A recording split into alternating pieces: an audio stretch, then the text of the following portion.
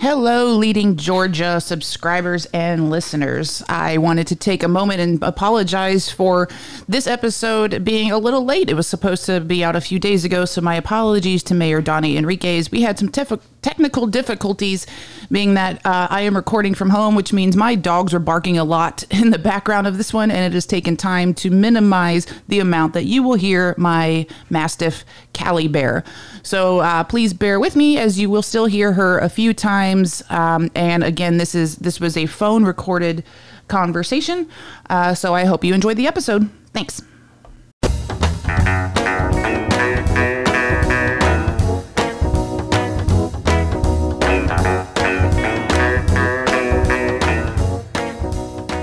Welcome to Leading Georgia. I am your host, Brittany Bangert. While it's easy to find information on those leaders that have had a national impact, what about those right here at home?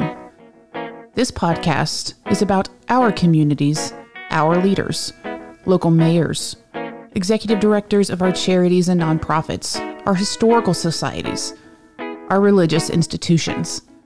Leading Georgia is a community podcast by them, for us. So join me as we learn about our leaders right here at home. This is Leading Georgia.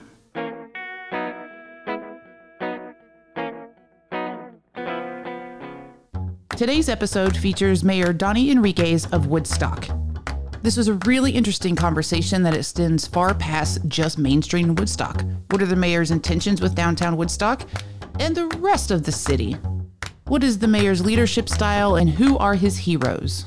Here now, the Leading Georgia interview with Mayor Donnie Enriquez of Woodstock. So thank you so much, Mayor Enriquez of Woodstock, for sitting down with me today.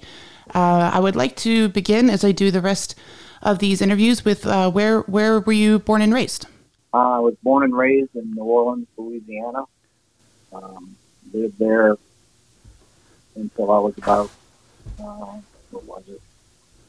35 maybe. In Chicago for 3 years, and then to Atlanta in 1990. That's pretty big. I've been to New Orleans now twice because my husband is from right around there. It's a beautiful, beautiful city.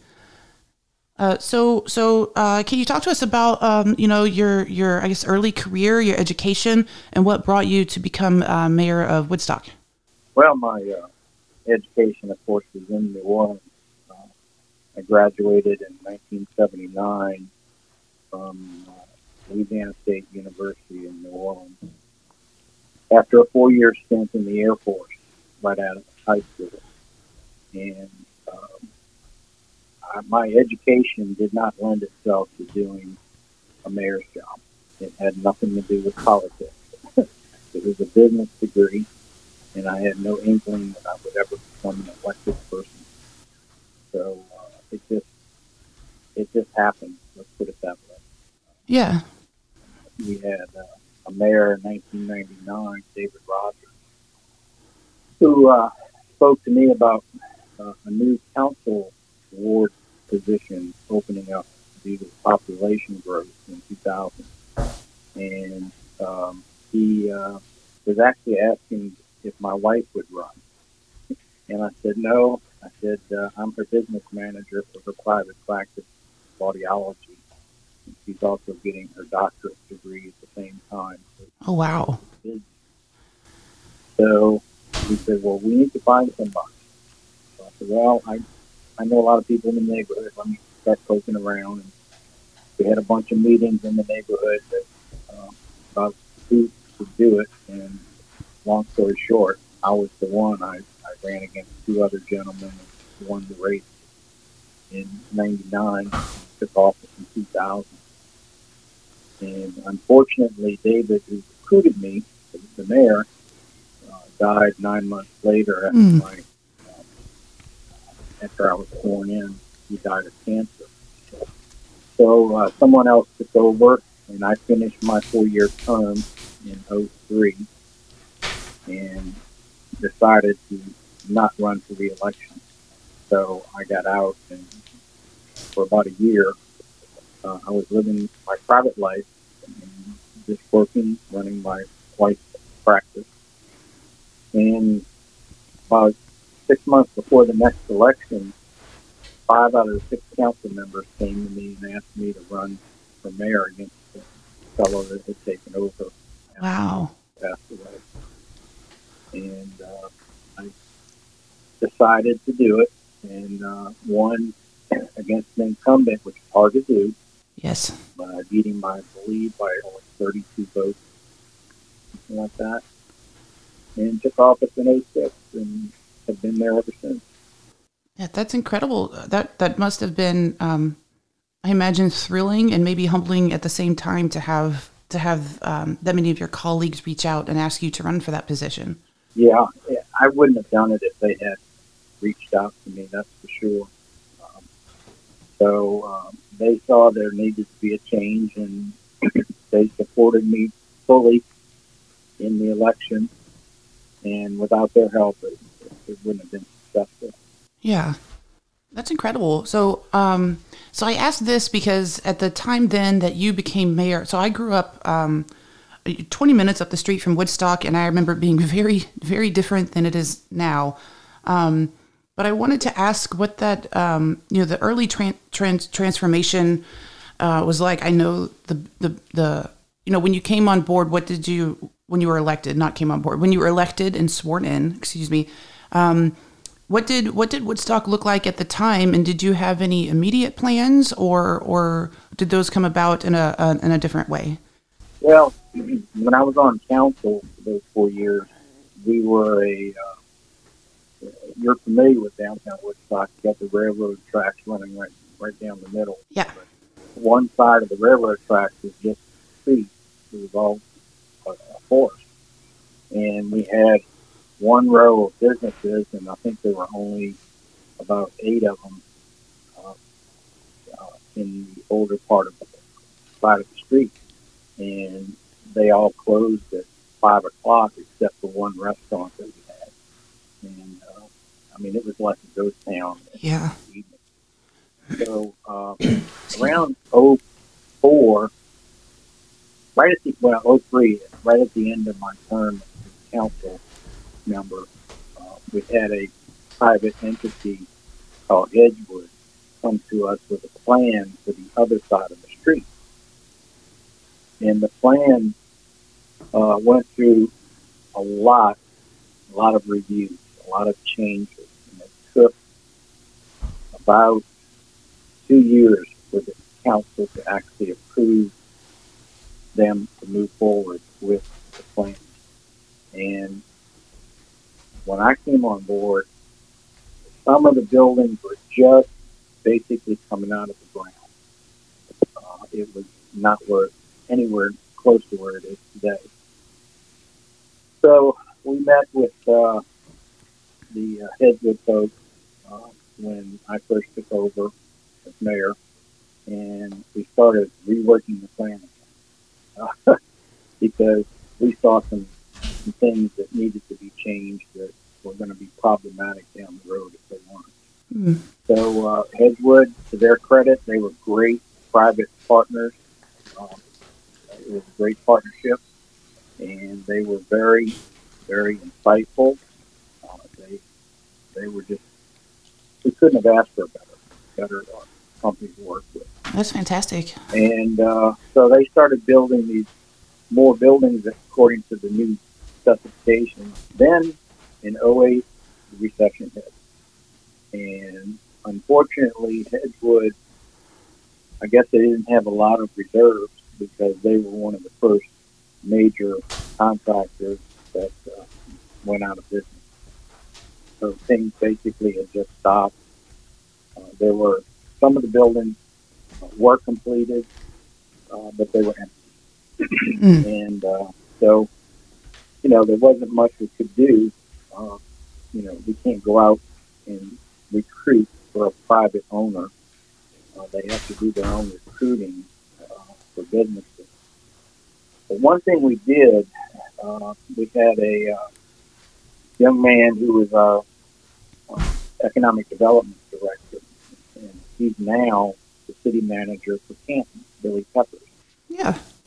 When I first took over, Billy and I sat down and said, what do we need to do bring people to downtown, especially in the evenings and on weekends, which we didn't have that type of traffic. So we came up with the idea of what's now called Friday Night Live. Oh, yes. And this is you're familiar with it, but it's a first Friday of each month. We encourage the businesses to stay open later, run specials, and so forth. And when we first started this in '07, you could shoot a shotgun off on a Friday night and still not hit anybody. Oh, wow. We kept after the merchants that, you got to stay the course. You got to believe it's going to happen. And to their credit, they did stick to it. And today they're reaping the benefits of it because, you see what Friday Night Live is now. We'll have Oh, absolutely. It's amazing. in the downtown area. What a difference it made. And that was the impetus that got people to notice Woodstock. When the businesses they started renting the spaces probably '09 area, and more businesses kept coming in, so that attracted more people, especially for Friday Night Live. And it is what it is today. I mean, it's wildly successful.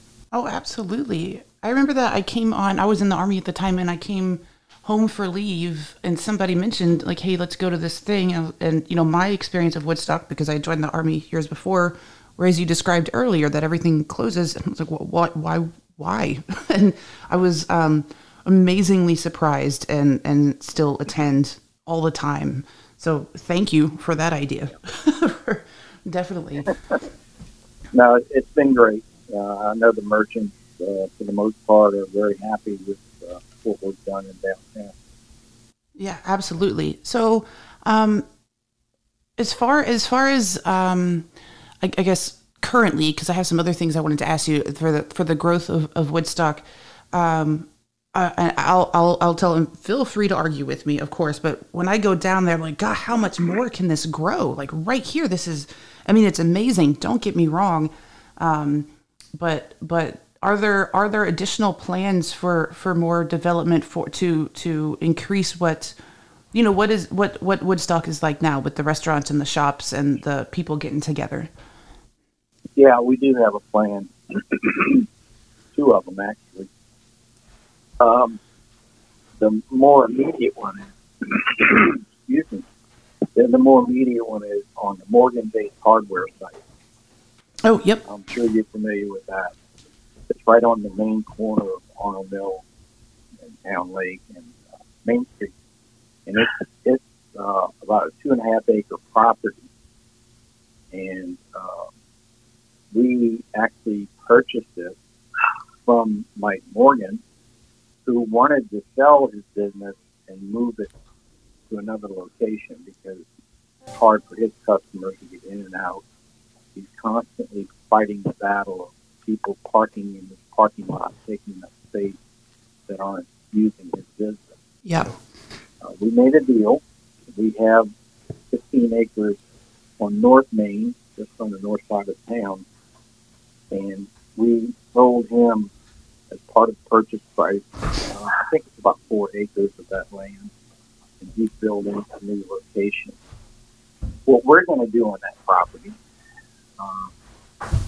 our plans are, we have a development partner that's coming up with the actual plan. But what we want to put on that site is a parking deck, which will accommodate over 400, maybe 500 spaces. Oh, wow. A boutique hotel, and other retail and restaurants on the ground floor.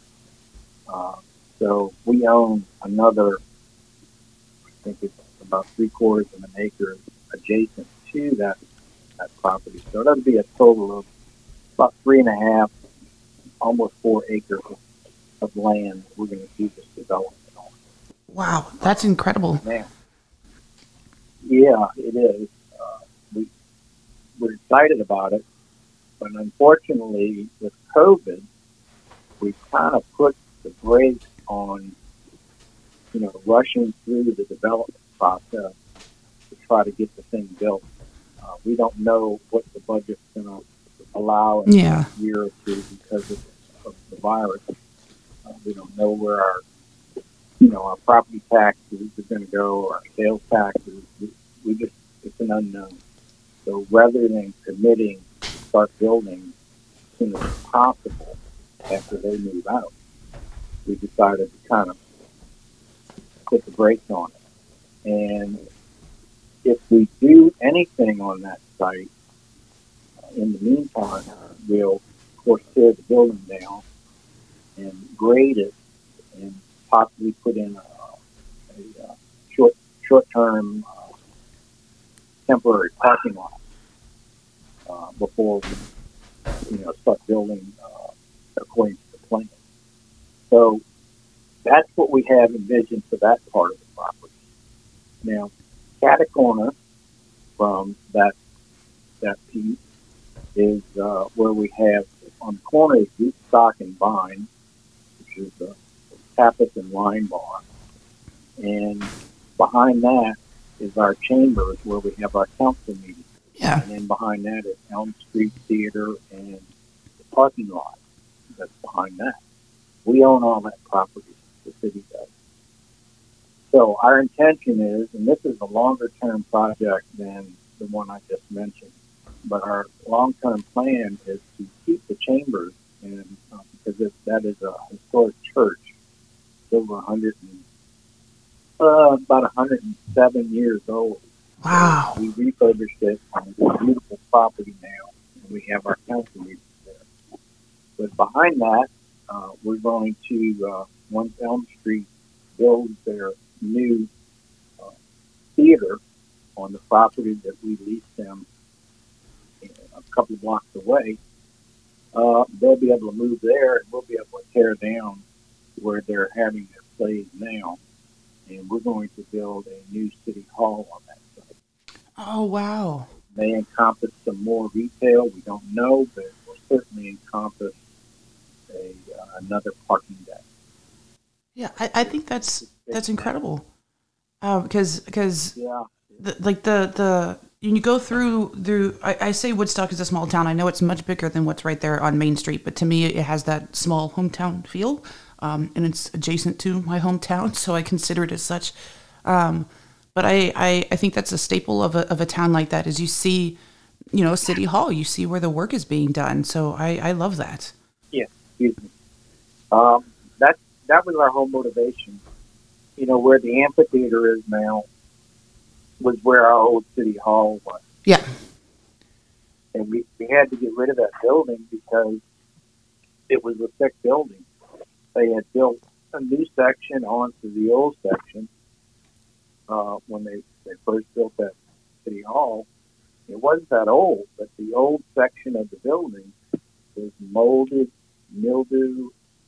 It was just a thick building. People were getting sick from being in there. So we couldn't fix it. You had to tear it down. So at the same time we tore that down, right before we bought what's now the City Hall Annex, where all of our business is done on Highway 92, just past Trickham. And we were able to tear down that building and not have to build another one on that location. Now, when our current city manager came on board in 2008, he and I sat down, and he brought with him his director of Parks and Recreation from Orange Beach, Alabama, where he was. And he came on board, and three of us sat down, and I said, I want one big thing for the Parks and Rec department, which we had no department to speak of at the time. So it was created from scratch. I said I wanted an amphitheater, and I wanted more parks, and I wanted trails. Yeah. So they delivered. That was, they did what I asked them to do, and did it all in about a 10-year period. So that was phenomenal in itself. Oh, absolutely. That amphitheater is gorgeous. I remember I was staffing one of the booths at last year's Fourth of July parade. Obviously, not this year's. Um, and I would go over there just to kind of sit and relax and eat lunch every now and again. Every now and again, relax. Please don't think I was eating lunch every now and again. But it's just a gorgeous, gorgeous space, and I know people are missing all that you and this the rest of the city council have done with this virus. I'd like to ask, because I know there were some orders put out about the shelter in place and masks and things, and obviously we're in a different place as far as the orders go a few months later. But do you mind if I ask, like, what was going through your mind as COVID was approaching, and then here with I don't want to say balancing the health and safety of your constituents, because that's because it's not a balance, but how do you say, okay, I'm still the mayor of the city, I need to protect the people, and that might mean, like as you said before, pausing the work for the progress we're doing? Well, you're right about trying to reach a balance between not stifling the economy, but still you have to protect citizens and business owners in the city. Yeah. We were right at the beginning. We saw what was happening, and we were one of the first cities in this area to ban in-restaurant dining. Yeah. We just said you can only do takeout, and we allowed them through a special order, executive order, to be able to sell alcohol to go with the to-go orders, which helped them tremendously. Shortly after that, maybe a couple of weeks, the governor came out and did the same thing statewide. Yeah. And so, but we were ahead of the curve, and the governor, in his one of his executive orders, made it unlawful for any city or county to go beyond what his orders are. For instance, I've been asked by many people lately via email if I would make it mandatory for people to have masks on in the city when they're outside. Yeah. And I tell them I can't do that because the governor specifically said you can't go above and beyond his executive orders. So even though I might like to do that, I can't do it. Yeah. By law. But one thing we have done, just yesterday, I issued the executive order. Anyone coming into our City Hall annex to do business with the city must wear a mask. We will provide you with one if you don't have one. Also, we've instructed staff members they must have a mask on when they're not able to social distance inside of the building. In other words, if they're in their own office by themselves, they don't have to wear the mask. But if they're in a meeting or they're interacting with the public, they must wear a mask.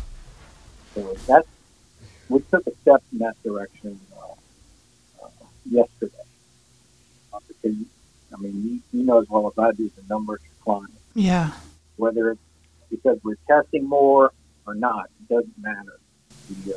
The numbers are climbing on the number of cases we have. Yeah, I imagine that's just so difficult because, you want people to come back and enjoy, this beautiful downtown area. You want everyone to be safe. So I imagine, and this is just kind of a general leadership thing, not specific to your position, but obviously you're a leader, you're a member of many committees and clubs and all, and lots of volunteer work for nonprofits. So I feel like leadership is definitely in your blood with the amount that you've done. So can you talk to us about, your leadership approach really to when something like you referred to before with the governor saying that you can't do more, and whether you will again take this whole mask situation out. Let's say if you would like to do more and your hands are tied as a leader, how do you then take steps to mitigate any risk involved? and all steps, paths 2 and 3 instead of path 1 then? Well, as far as what I consider to be leadership, I've always believed you had to formulate a vision and take that vision and share it with people around you, whether you work with them, live with them, whatever the case may be, neighborhood, whatever, and get them to buy into that vision.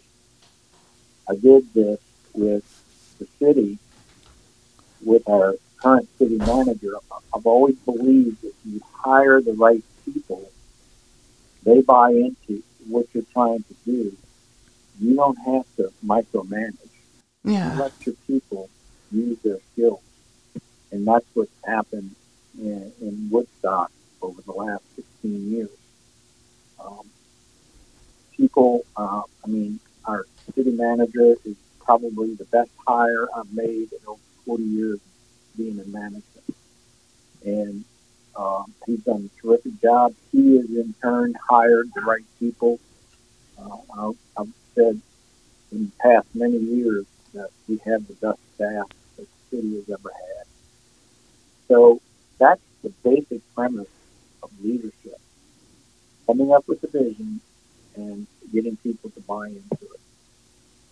As far as, how it lends itself to the current situation with COVID, again, trying not to micromanage, because I hated it when I worked for somebody that kept their fingers in the pie, so to speak, and they didn't need to do it. I try not to do that. However, since all this started 4 months ago, whenever it was, my part-time job that I always refer to as being there has become almost full-time, because we have to have so many meetings, whether they're Zoom or in person, doesn't matter. There's always an issue that comes up every day that we have to deal with. I can't allow the city manager to take all that burden on his own shoulders by himself. So I've been trying to help as much as possible. So it's a balancing act, again, just like with the safety of the public. It's a balancing act on how to do my job. And I think the city manager and department directors and staff appreciate the way I try to go about my role with the city. Put it this way, I hadn't heard anything. What I would say, and your constituents looks like they agree if you're serving in your 4th consecutive term right now. A couple of times I was unopposed, so I always joke with people when it comes to that. I said either people aren't paying attention or they think I'm doing a good job. It just depends on your mood, which one you're gonna absorb that day. Exactly. So I wanted to ask then. I don't want to make this all about COVID, even though that's I say our new reality a lot because or the new normal. That I hear that a whole bunch as well. We just don't know. It's a huge unknown. But in a world with or without COVID, whatever it's going to look like, a year from now, are your plans for Woodstock to expand? Because obviously we talked about the expansion before and some of those things.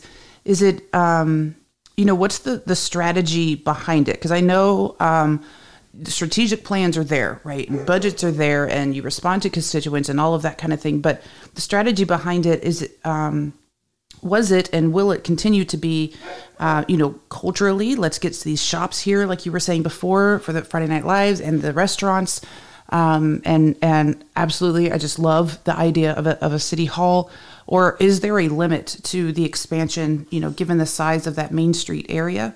And so at some point it may have to stop, or right now is it sky's the limit? Well, obviously at some point there's going to be a stopping point. There's only so much land. Yeah. And of course land is very expensive now. But what we're concentrating on, when you say expansion, not in so much as expanding the city limits. Some of that, of course, takes place, but that's not where we're concentrating things. We have what's called unincorporated pockets in the city. Yeah. Meaning it's surrounded by city property, but it's unincorporated Cherokee County. One of our goals is to close those gaps and make it all the city, because quite simply, our police and fire respond to those areas for services, but yet we're not getting the tax dollars back that those services are. So the state also decrees that you're supposed to try to fill those gaps in. And they came up with a state law, it was over 20 years ago, but it might have been close to 30, that you can't create an unincorporated island. In other words, by annexing in a piece of property, you cannot create a new gap. So we're concentrating on filling those gaps. We've got plans in place. We've got a Highway 92 overlay, which dictates what can and cannot go on Highway 92, and if it does go in, what it looks like. Yeah. We have a downtown development plan. We have plans for different areas. Ridgewalk, where the outlet mall is. Oh, yes. These all have specific design instructions built in. So we're not just looking at the downtown area. Yeah. We're looking at the entire city and trying to make it the best it can be, the entire city, not just downtown. Yeah, and forgive me for that. Thank you so much for that, and forgive me because, like I said, now I lived in the city of Woodstock for about a year and a half, and so my apologies. You're absolutely right. It's much larger than just that downtown area, and so you're absolutely right. Those it clicked in my head. The office is on 92 and going up to that is all, that is all the area that under your charge, so to speak. So, and the entirety of it is seeing pretty amazing growth and development. So forgive me for focusing just on Main Street earlier, but you're absolutely right. No, that's not, most people do concentrate on downtown because that's what attracts everybody to Woodstock is the downtown corridor. Yeah, and like I said, I can't. It's amazing, and it's. We are not venturing out, but we really miss some of those restaurants and all so much because it's amazing. It's a great walkable space. My youngest son and I would go and do the Woodstock the rock painting to see what he could find of people leaving different patterns on different rocks and leaving them around, and then he would paint some. So just like as far as activities for kids, just something as simple as that. Here, my boy, paint this rock, and we're gonna go leave it for somebody else to find and make their day. And like I said, I just remember growing up that was not a thing. So I commend you and the city council for that, because I'm sure none of that was easy going through it, and is still not with all this COVID and everything. This is it's a question that I've already realized that people generally don't think about, but I'm going to keep phrasing it the same way because I love the answer on the other side. So I am sure you're familiar with, the organizational leader paradigm of transformational versus transactional versus servant leadership. One of my previous guests actually said situational leadership as well. I was wondering if you've ever thought about where you might fit into that paradigm, or if you have a goal or goals of one or the other. Wow. That's a deep question. I think situational would be, I don't know if it's the overriding factor for me, but I take pride in being able to react to a situation that calls for leadership. We're talking a lot about it, the COVID. Obviously, it requires a lot of thought and a lot of leadership ability.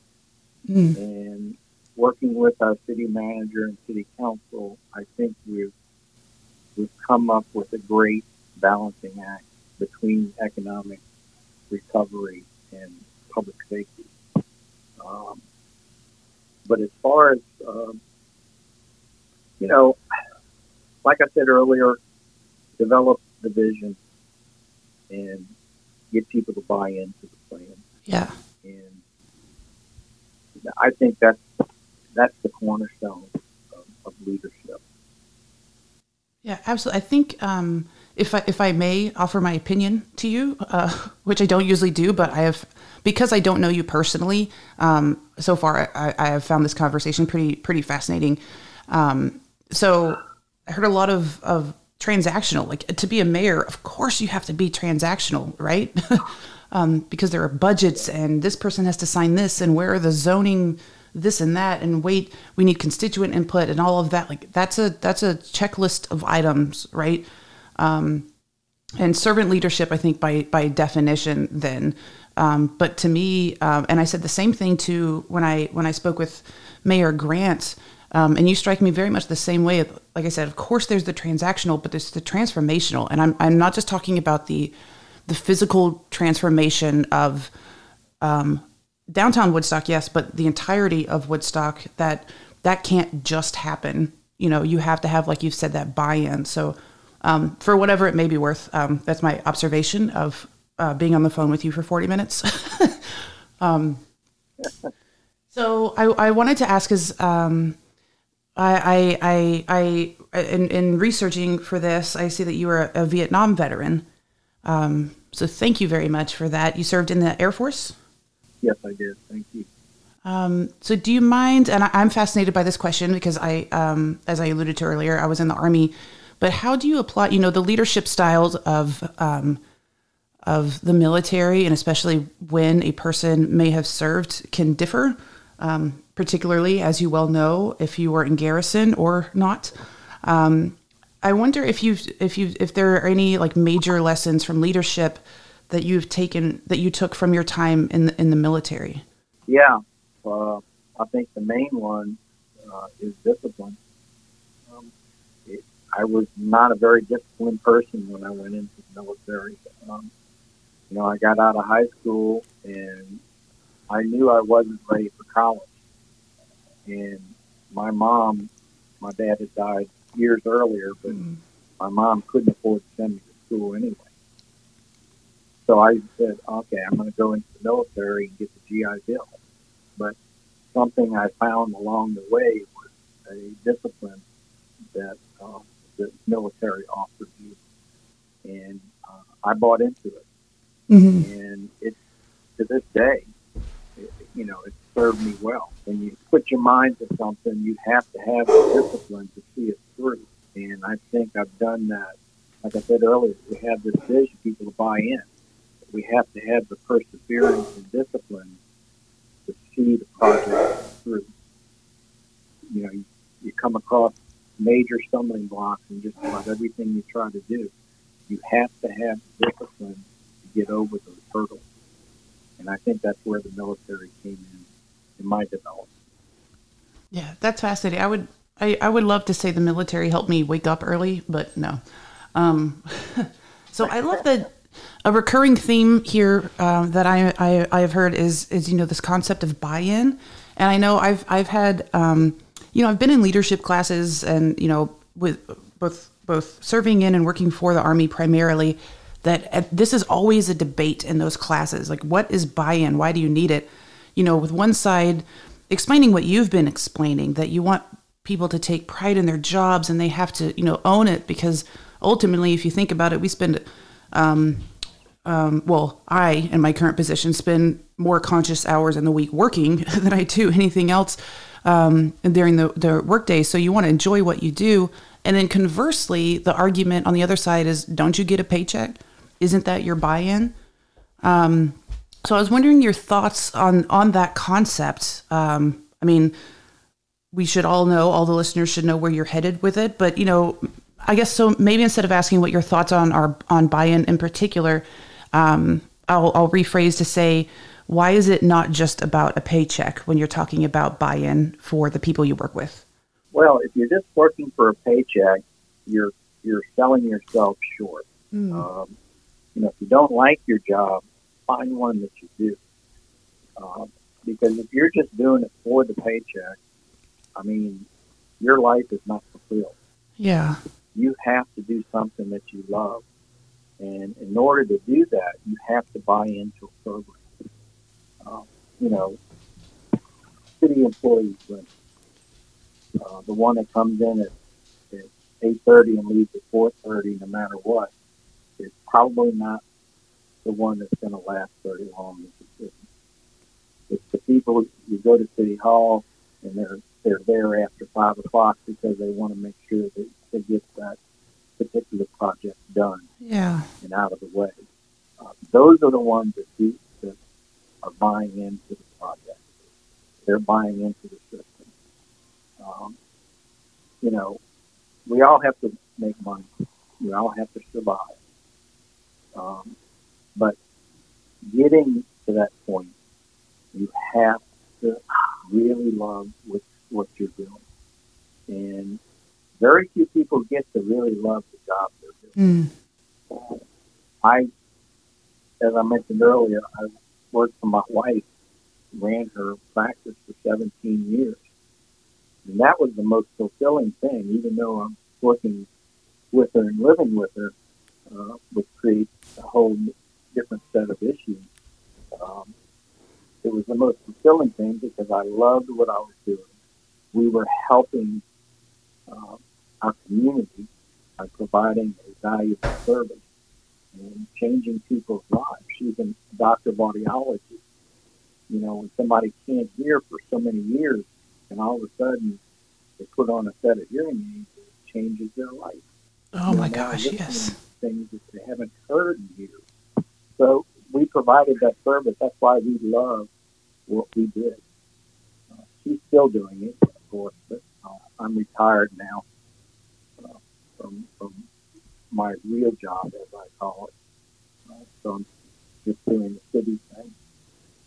But you have to buy in to the job you're doing.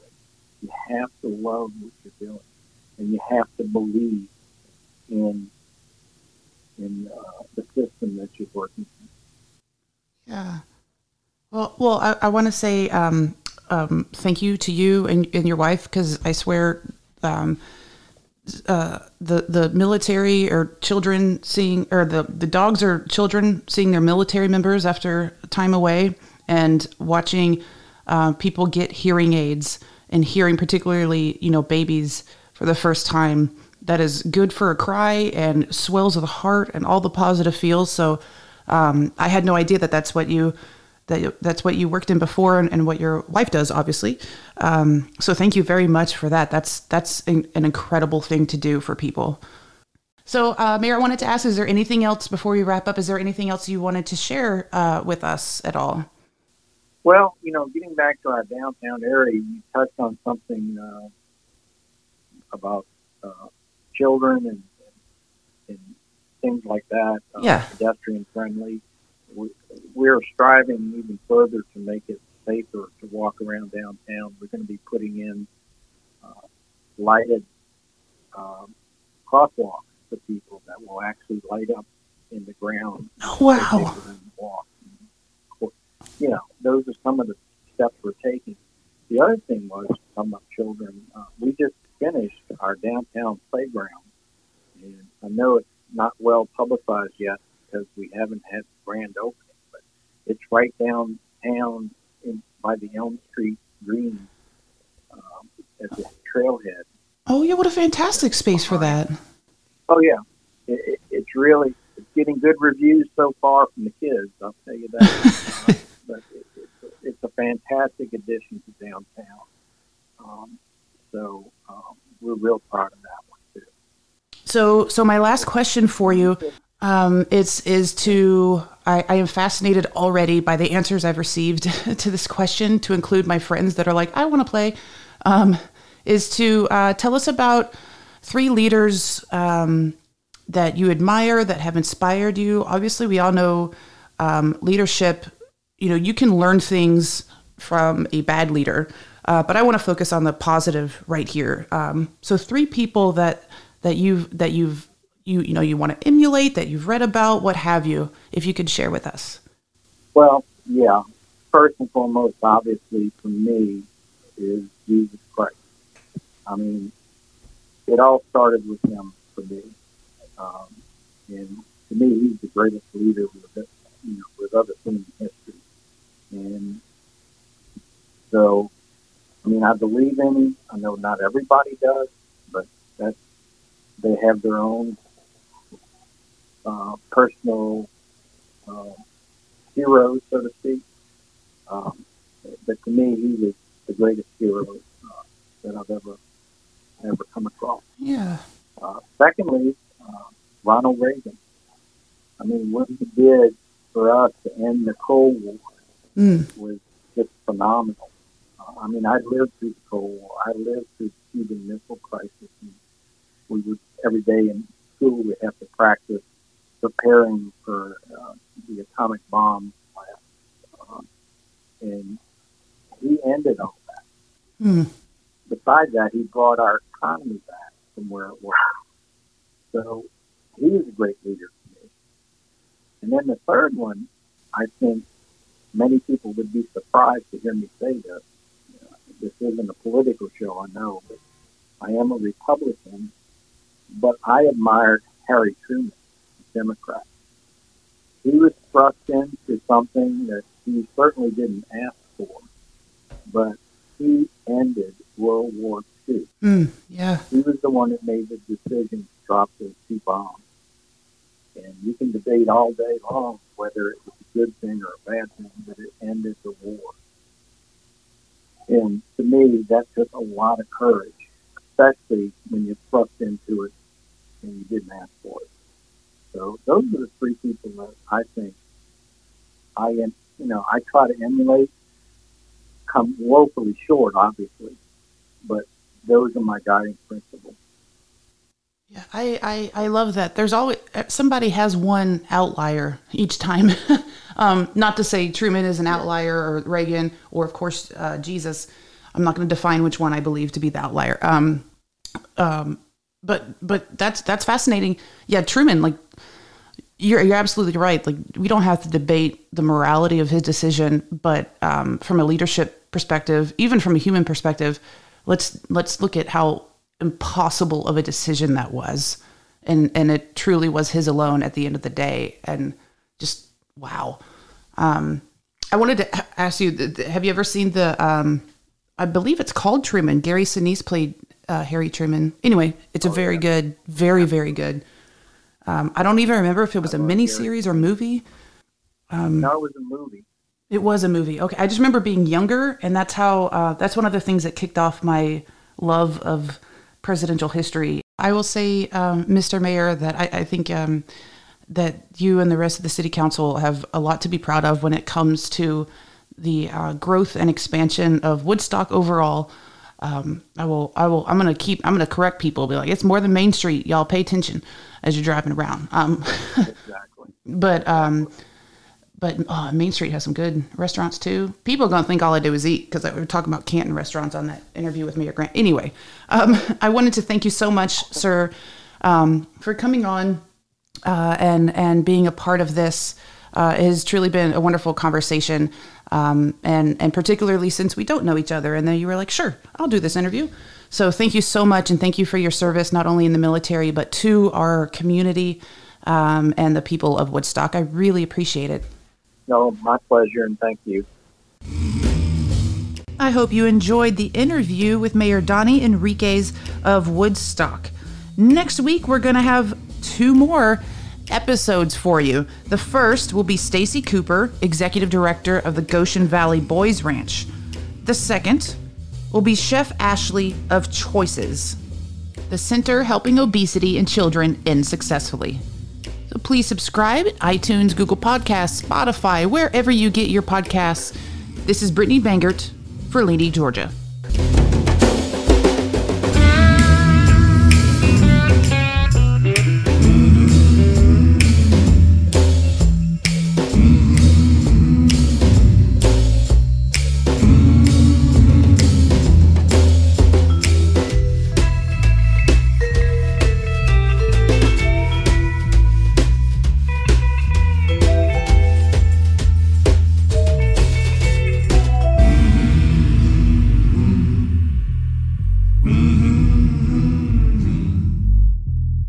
Mm-hmm.